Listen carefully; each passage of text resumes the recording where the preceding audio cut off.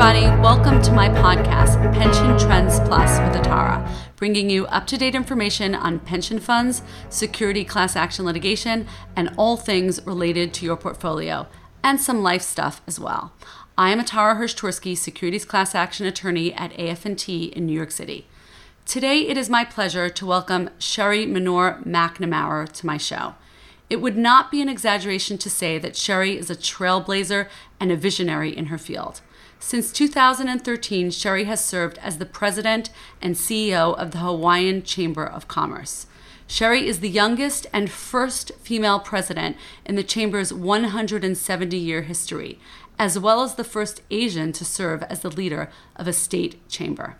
Sherry has lived all over the world, including Tokyo, New York City, Washington, D.C., Los Angeles, and London, working for a wide variety of Fortune 100 companies as well as 60 Minutes news magazine. Her government-related work includes positions with the Hawaii State Legislature, U.S. Senators, and the Executive Office of the United States President. Sherry is a graduate of UCLA, earned a graduate degree from USC, and also earned a certificate in expanding impact and advocacy from the Harvard Kennedy School of Education. As if this wasn't enough, she also has a JD and an MBA. Rounding off her education, Sherry is a certified yoga instructor and loves to golf and travel. Welcome, Sherry, to our show. I am so happy to have you. How are you today? Aloha. Thank you for having me here today. Well, I mean, listen, you're making the rest of us look bad because you are involved in so many different things and so many important projects. So I'm really excited to be speaking to you. I'm so impressed and I'm excited. And what also strikes me about you is, you know, when I saw your interview on CNN recently and just listened to you speak, you're also a lovely, humble person. So it's really just so nice for women. I think I said to you right before we went on, you know, I had my young daughter, I sat her down, I was like, look at this amazing person, because I think you're just a role model for little girls everywhere to see that you can get to the top, you can do it nicely, and you can really have a rich and varied career trajectory. So tell us a little bit about your journey. I know that you're CEO of the Hawaiian Chamber of Commerce, which is no small feat, and I really want to discuss that and what's been going on in the world today and how you've been impacted. But I also want you to tell us a little about your journey and how you got there. So start with, you know, where you began and where your interests lay when you were younger. Sure. So I would be remiss if I didn't bring up my parents, who provided me the values and the work ethic that led me to where I am. My mom was born and raised in Japan, moved to Hawaii without knowing anyone, not knowing English. And despite those obstacles, she still managed to open up her own travel business. And 42 years later, she still has that business. And as you can imagine, it is challenging during this time because COVID has obviously impacted that industry. And running a small business definitely has its challenges. So it's been multiplied. But, you know, she has persevered through many other obstacles and challenges. So she still has her doors open. And putting her in her grit and endurance. So we're really proud of her, but that's where I'm proud that she has provided those values. As my dad's side, his grandparents immigrated from the Philippines, came to Hawaii, worked in the sugarcane fields, and raised 6 kids. And each child actually served in the public sector, whether it's through in government, as a public school teacher, as a secretary for the Veteran Affairs. So again, the work ethic was strong, and their value was to tell their kids that you have to always think about helping others and helping the greater good. And they had humble beginnings. They grew up on a farm, and grew their own vegetables, own fruit, own protein. So we spent a lot of summers there helping out, whether it's cracking macadamia nuts, wow, cereals, and going to a small little town to sell them. So we had our work cut out, definitely. So you got your hands really dirty, like in the thick of it. And so you, right? Literally. I think those experiences have helped me through my own challenges as I went on to college. So my mom raised three kids pretty much on her own, and she encouraged, well, not encouraged, more than encouraged, she required. It wasn't an option not to go to college, I imagine, Exactly. in your house. She said, well, you're not staying in Hawaii, not because Hawaii doesn't have a good university, which it has a wonderful and well-known university, but she just wanted us to have this world experience and meet new people, face our challenges on our own. And so that's why each child went to the mainland to attend college. And from there, I would say I didn't have a straight career path. I know some have they know what they want and they go for it. But I knew what I wanted in high school, but as soon as I went to college, that all changed. And so I would describe my career path as a windy road. I really didn't know what I wanted to do. And quite frankly, I felt lost. I didn't find that passion. So I just kept jumping from one experience to the other, moving from one location to the other, and kind of went with the flow. In LA, I worked in the entertainment industry, then moved to New York. And, of course, there's fashion, beauty industries. Ended up finding a job there, then moved to DC, did a couple of stints there. And then I got this job in Japan to work for 2 years. And I thought that was a once in a lifetime opportunity. And because my mom was there, I understood the culture. And did you speak the language? I did. Very basic. Oh, okay. Japanese. So you weren't fluent, but you were able to just get by. Okay. Yeah, I understood it more than I could speak it. But the thing is, my coworkers wanted to practice their English, so I couldn't really practice my Japanese. But it was a wonderful experience. It was a shocker in terms of the corporate culture at that time when I worked in Japan. It wasn't as progressive. Women were seen in a different role. So it was difficult. Fortunately, my project was based in Hawaii, so I could go back and forth. And what were you doing there? What was your role there? Sure, I worked for a Sony Corporation in sports marketing. Ah, I love that. And it was a time when Sony took over as the title presenting sponsor for the Sony Open, the golf tournament. And so it was a good opportunity. But after 2 years, I thought, you know what, I'm ready to go back home. So yeah, not quite home to Hilo, which is more of a small town community. And living in big cities, I wanted to live in similar, but going back home I moved back to Honolulu. And during that time, I didn't have a job. I didn't know what to do. And that's when I decided to go back to school. Went to get my JD and MBA degrees. And during that time, I worked 2 jobs. And one job was at the Hawaii State Legislature. And you know what, Altara, I think it was that time I found my passion because I saw how the public policy making process worked, how important the input is of different stakeholders, and how policies get shaped because of that. And so I knew right away that I did not want to practice law, but rather do something in government affairs. So as I was nearing graduation, I ended up sending my resumes to different law firms. Just because you needed a job at that point. Exactly. Law firms that had government affairs departments that did lobbying. So I ended up sending out my resumes to various law firms. No one called me back, except one. She said, I don't have a position, but I would love to get to know you and meet you. So we had coffee and we just talked, and lo and behold, next day she said, you know what, Sherry, there's an opportunity at the Chamber of Commerce Hawaii. And I'm like, okay, Chamber of Commerce, what is that? You're like, what do they do? Exactly. Lobby.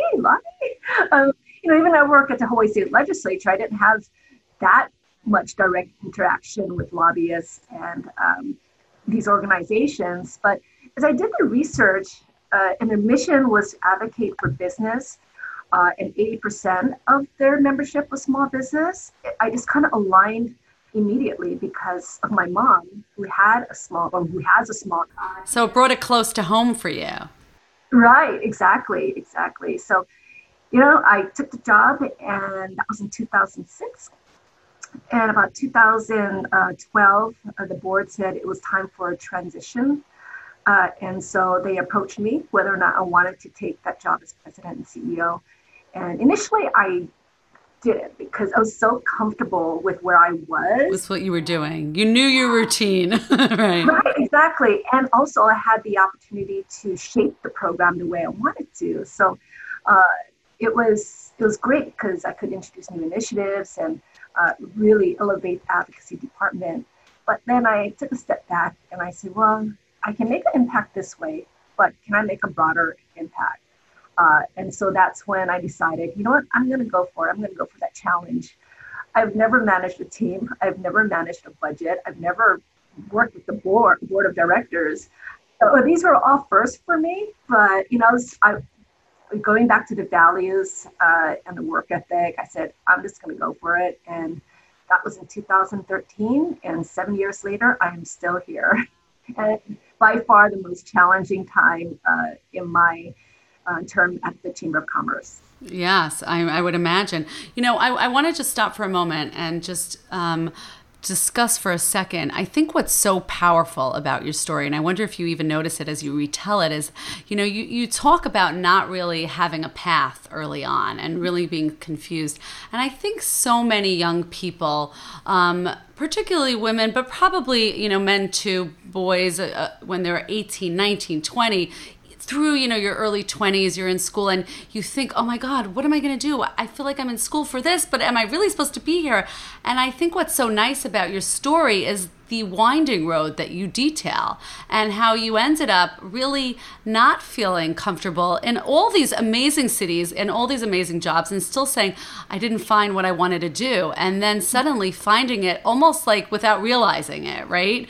When you were in school getting this part-time job. So I think that's really encouraging for other young people to see, we're in such a wonderful country where you don't have to decide, at 17 what you're going to do. You can keep reinventing yourself. You can reinvent yourself at 30, at 40, at 50, and you've really shown that. So I think that's really a great part of your story.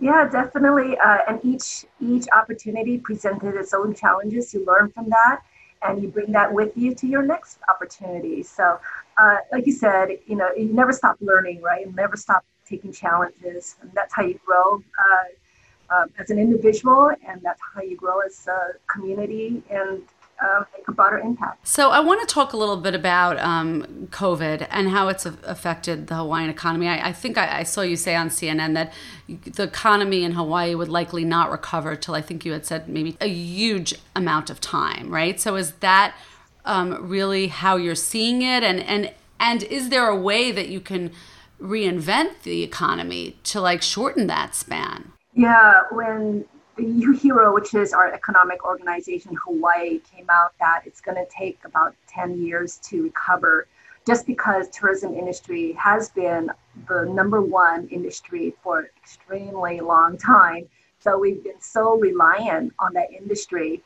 And tourism dollar goes a long way. It's not only centralized in Waikiki or on each island where all the visitors go, but it expands beyond that to downtown and all around the state. And that's how impactful COVID has been. Overnight, we saw a huge drop in visitors. Any given day it was 30,000 visitors. Now we only saw that number, in a quarter. So it's definitely having a trickle-down impact on many of our small and local businesses, whether they're retail, restaurants, accommodations, attractions, even personal services. So it's, I think we're going to see more of a downturn, unfortunately. Before it gets better, it will get worse, you think? Exactly, because right now, tourism is here, but there's mandates. So you have to have be in quarantine for 14 days before you can actually go out of your hotel room. And so, and plus confidence in traveling. So it's been, again, a challenging and a very dismal time for our state, just because we've been so reliant on the industry. And also, our government has pushed back the reopening of tourism a few times already. And each time a date is announced, businesses gear up to prep for the opening, and then they're forced to shut down again. When we did a survey, about 60% said they cannot reopen until tourism reopens. So as each day goes by, that becomes even more dire for many of these businesses. And as when we do reopen, it's not going to go back to pre-COVID days immediately. It's going to take a while to rebuild what it was. So I think it's a long road ahead of us, and so that's why it's critically important during this time to start thinking about what other industries can we invest in. And we've been talking for so long here about economic diversification. I think now more than ever, there's going to be a focused effort on ensuring that we can invest in different industries, such as manufacturing, such as energy, agriculture. So there are opportunities out there. It's a matter of now shaping the policies to ensure that we can cultivate those industries so that we can pivot some of those in the hospitality industry to work in these different industries and train them for their skill sets. So here at the Chamber, we've launched a number of initiatives. One of them is hawaiiishiring.com. It's a one-stop job center website where job seekers can look for different jobs available. Now, it's not nearly as many as 200,000 plus unemployed. Of course. But whatever it can do to restore jobs and get people back to work will help us start paving the path for economic recovery. And so, we launched a website, and it's also a website where it offers training resources so that they can retrain, they can upscale for higher paying jobs, for quality jobs. And even pre-COVID, there was a challenge because the cost of living here has been continuing to increase, but yet the jobs and the high-paying jobs were not there. So we've definitely had challenges, especially for our working families. And so there were some efforts being made at the legislature to address that, and then COVID hit. So you can imagine the compounding impact it has had on these families. So it's going to take a multi-pronged approach to get out of this. First, we have to continue to invest in tourism and do everything we can to restore the confidence in traveling, as well as having this really deep dive conversations and finding solutions and policies to cultivate these new industries, and finding other initiatives to support those unemployed, as well as small businesses that are right now on the brink. So are you worried about the government needing to raise taxes to cover decrease in revenues coming from the drop in the economic activity? Absolutely. A lot of our taxes, general excise taxes from the visitor industry. And so to balance the budget, government has to find it from somewhere. And we've been encouraging now, especially now, cannot raise taxes in any which way, any form, because that will just have a debilitating impact on businesses. And there's no way, especially our small businesses, can survive that.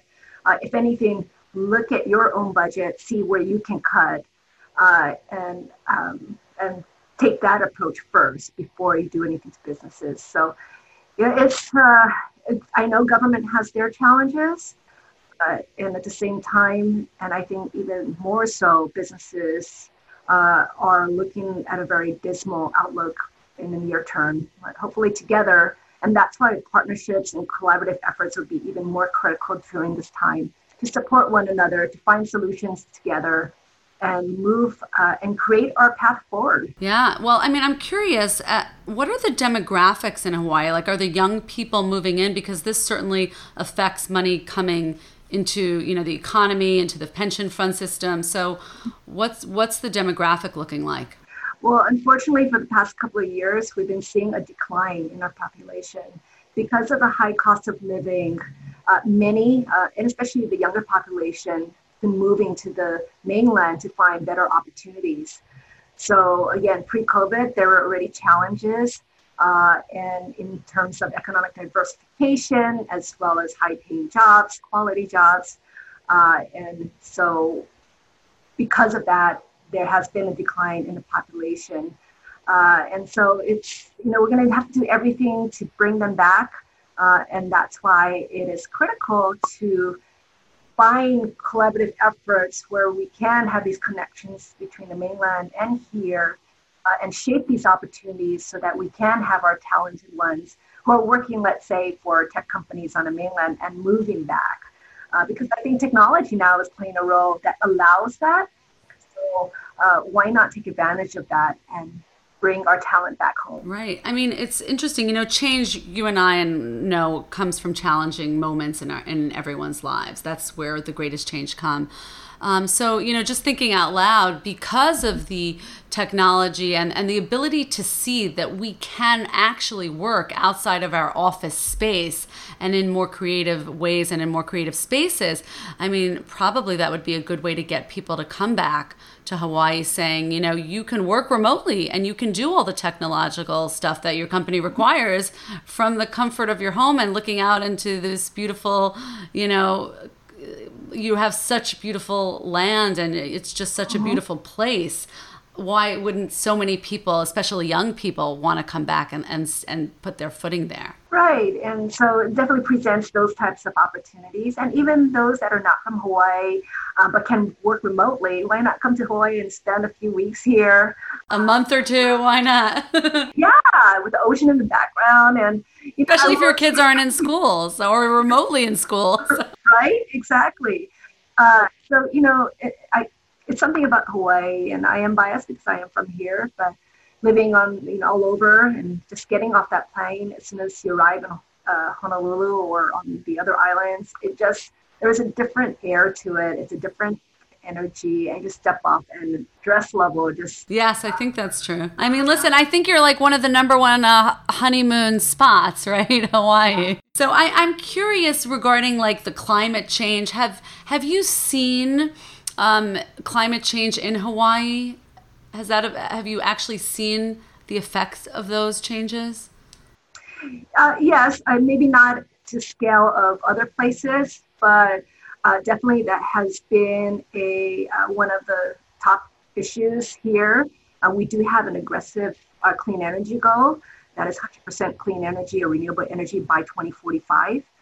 So there's been some ambitious efforts to introduce policies to help fulfill that, as well as policies that sometimes can be challenging because it imposes mandates on businesses. And take, for example, the ban on plastic. We did support it, but in a way that will implement the ban in an incremental way so that businesses will not be forced to change their inventory in 3 months. And right now we are advocating to push back that deadline because, as you can imagine, let's say a local restaurant here having all that inventory and having to buy more the supplies that they need to buy now as it relates to non-plastic is presenting challenges because of the supply. So we're working on that. So again, there's been some aggressive policies that have been introduced, and some have passed, some haven't. In Hawaii, there are opportunities for clean energy. And so that's why there's been more interest in that area, more investments in that area. We have an accelerator here called Elemental Accelerator that finds different startup companies to work on products that will help promote clean energy here in Hawaii and, of course, export it to other places. Yeah, because I would imagine, preserving the natural beauty of Hawaii is of utmost importance to you. Exactly. And so there's been different projects here. Some have faced obstacles, whether it's the windmills or underground sea cables. So there's different projects that are in the works. So that will continue. And that's where I think when it comes to economic diversification, we will find opportunities in that industry. Yeah, I think also attracting, I want to just go back, you had mentioned, University of Hawaii, it's such a wonderful school. And I think attracting the younger demographic to Hawaii to stay in Hawaii and to become public servants and work as teachers and hospital workers and thereby, increasing the public pension fund system's money and all of that will do really well for Hawaiians everywhere. Absolutely. Again, while tourism industry will be our number one industry and we can't just ignore it and pivot immediately to other industries, we need to start finding these opportunities for our younger generation to move back or to stay at home and be invested in their community to help our state get on a path of sustainability as well as a path of growth and a path of opportunities. And so I think that's the message that needs to be resonated with that population. And right now, I think there's an opportunity to get that population to come together and help us find these solutions.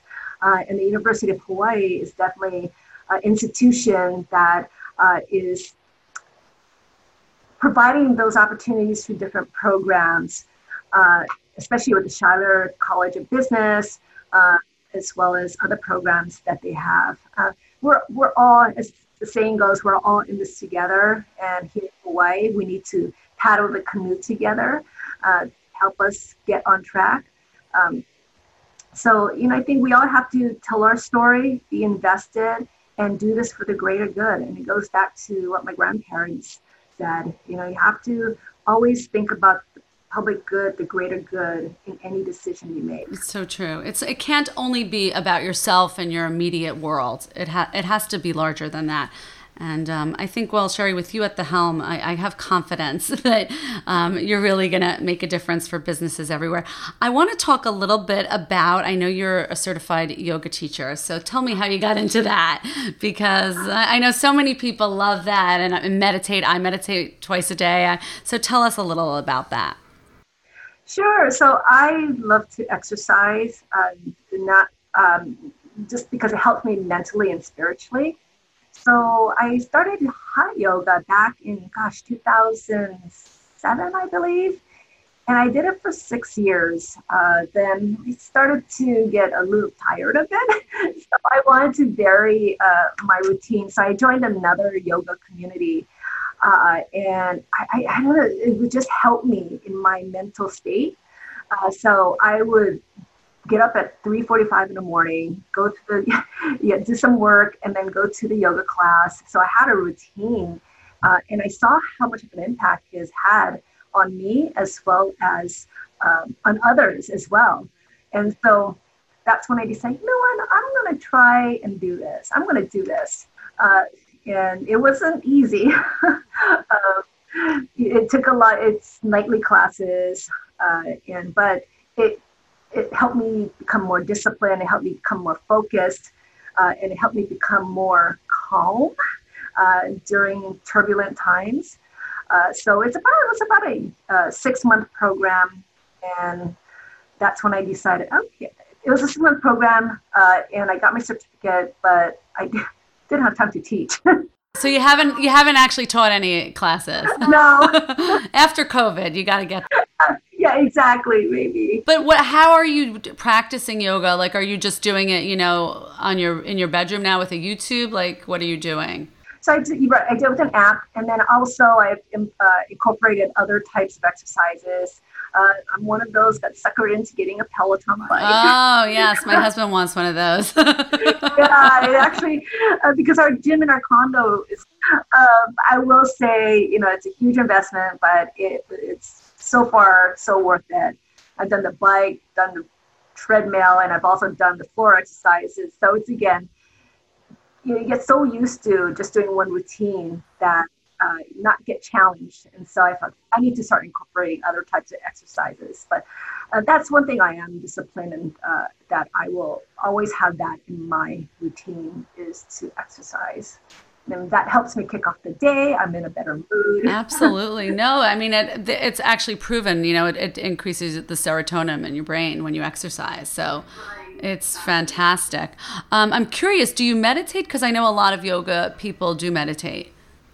Actually, I just started to, and it's a game changer, even if it's for 5 minutes. So I've been meditating right before going to sleep, and I'm trying to do it first thing in the morning as well. So I have to stay more focused and more disciplined, and adding that to my Yeah, no, especially nowadays, you really need something to center you. And I think, whatever it is, different things work for different people, whether it's the yoga, the meditation, the bike riding, but everybody needs to have something. And, I have a lot of friends, we have kids and we're like, oh, we're so busy, we can't.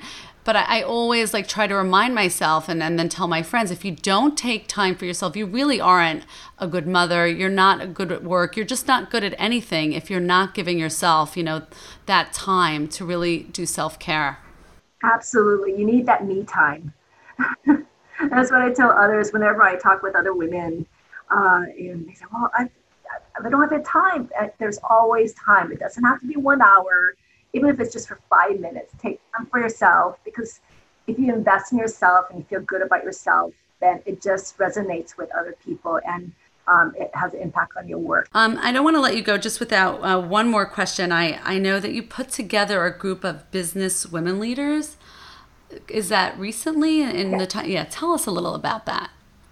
Yeah, so it's something that has always been on my mind, and two of my colleagues and friends, we just started talking story and saying, what can we do? Because obviously COVID has had a broader impact on women-owned businesses especially, and working women. And so we just felt that even though this has been an issue pre-COVID, that women have not had the opportunities compared to men, that it was time now. This was a time that you can make a difference. So let's bring together other women to have these thoughtful discussions, and more than just discussions, but finding solutions, and also finding an advocacy voice, so that collaboratively we can do this together and support one another, because it's not going to be an easy road ahead of us. Many trailblazers, many women have been staunch advocates in ensuring that women are treated equally and that they are well represented. So, the more we can do to add to that voice, hopefully the more we can make a significant impact.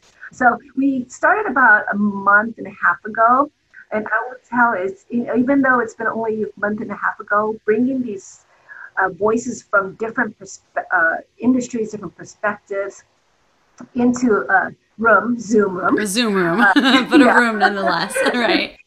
It's been very invigorating and very refreshing, and just this new level of energy, wanting to do more to support women. So each session we find a different topic we need to focus on, and work together and finding possible solutions, and then growing from there. Oh, I love that. And I'd love to be part of that. It sounds so amazing. And it's really so important for, like you say, women to support women and really to make an impact. And we can do that now, because it's a strange time, but it's a time where people have, in a sense, become more mobilized to really get things done that they might have put on the back burner before this, right? Right. Absolutely. That's the correct word. You nailed it. It's mobilizing efforts. And we're seeing more of that on many fronts.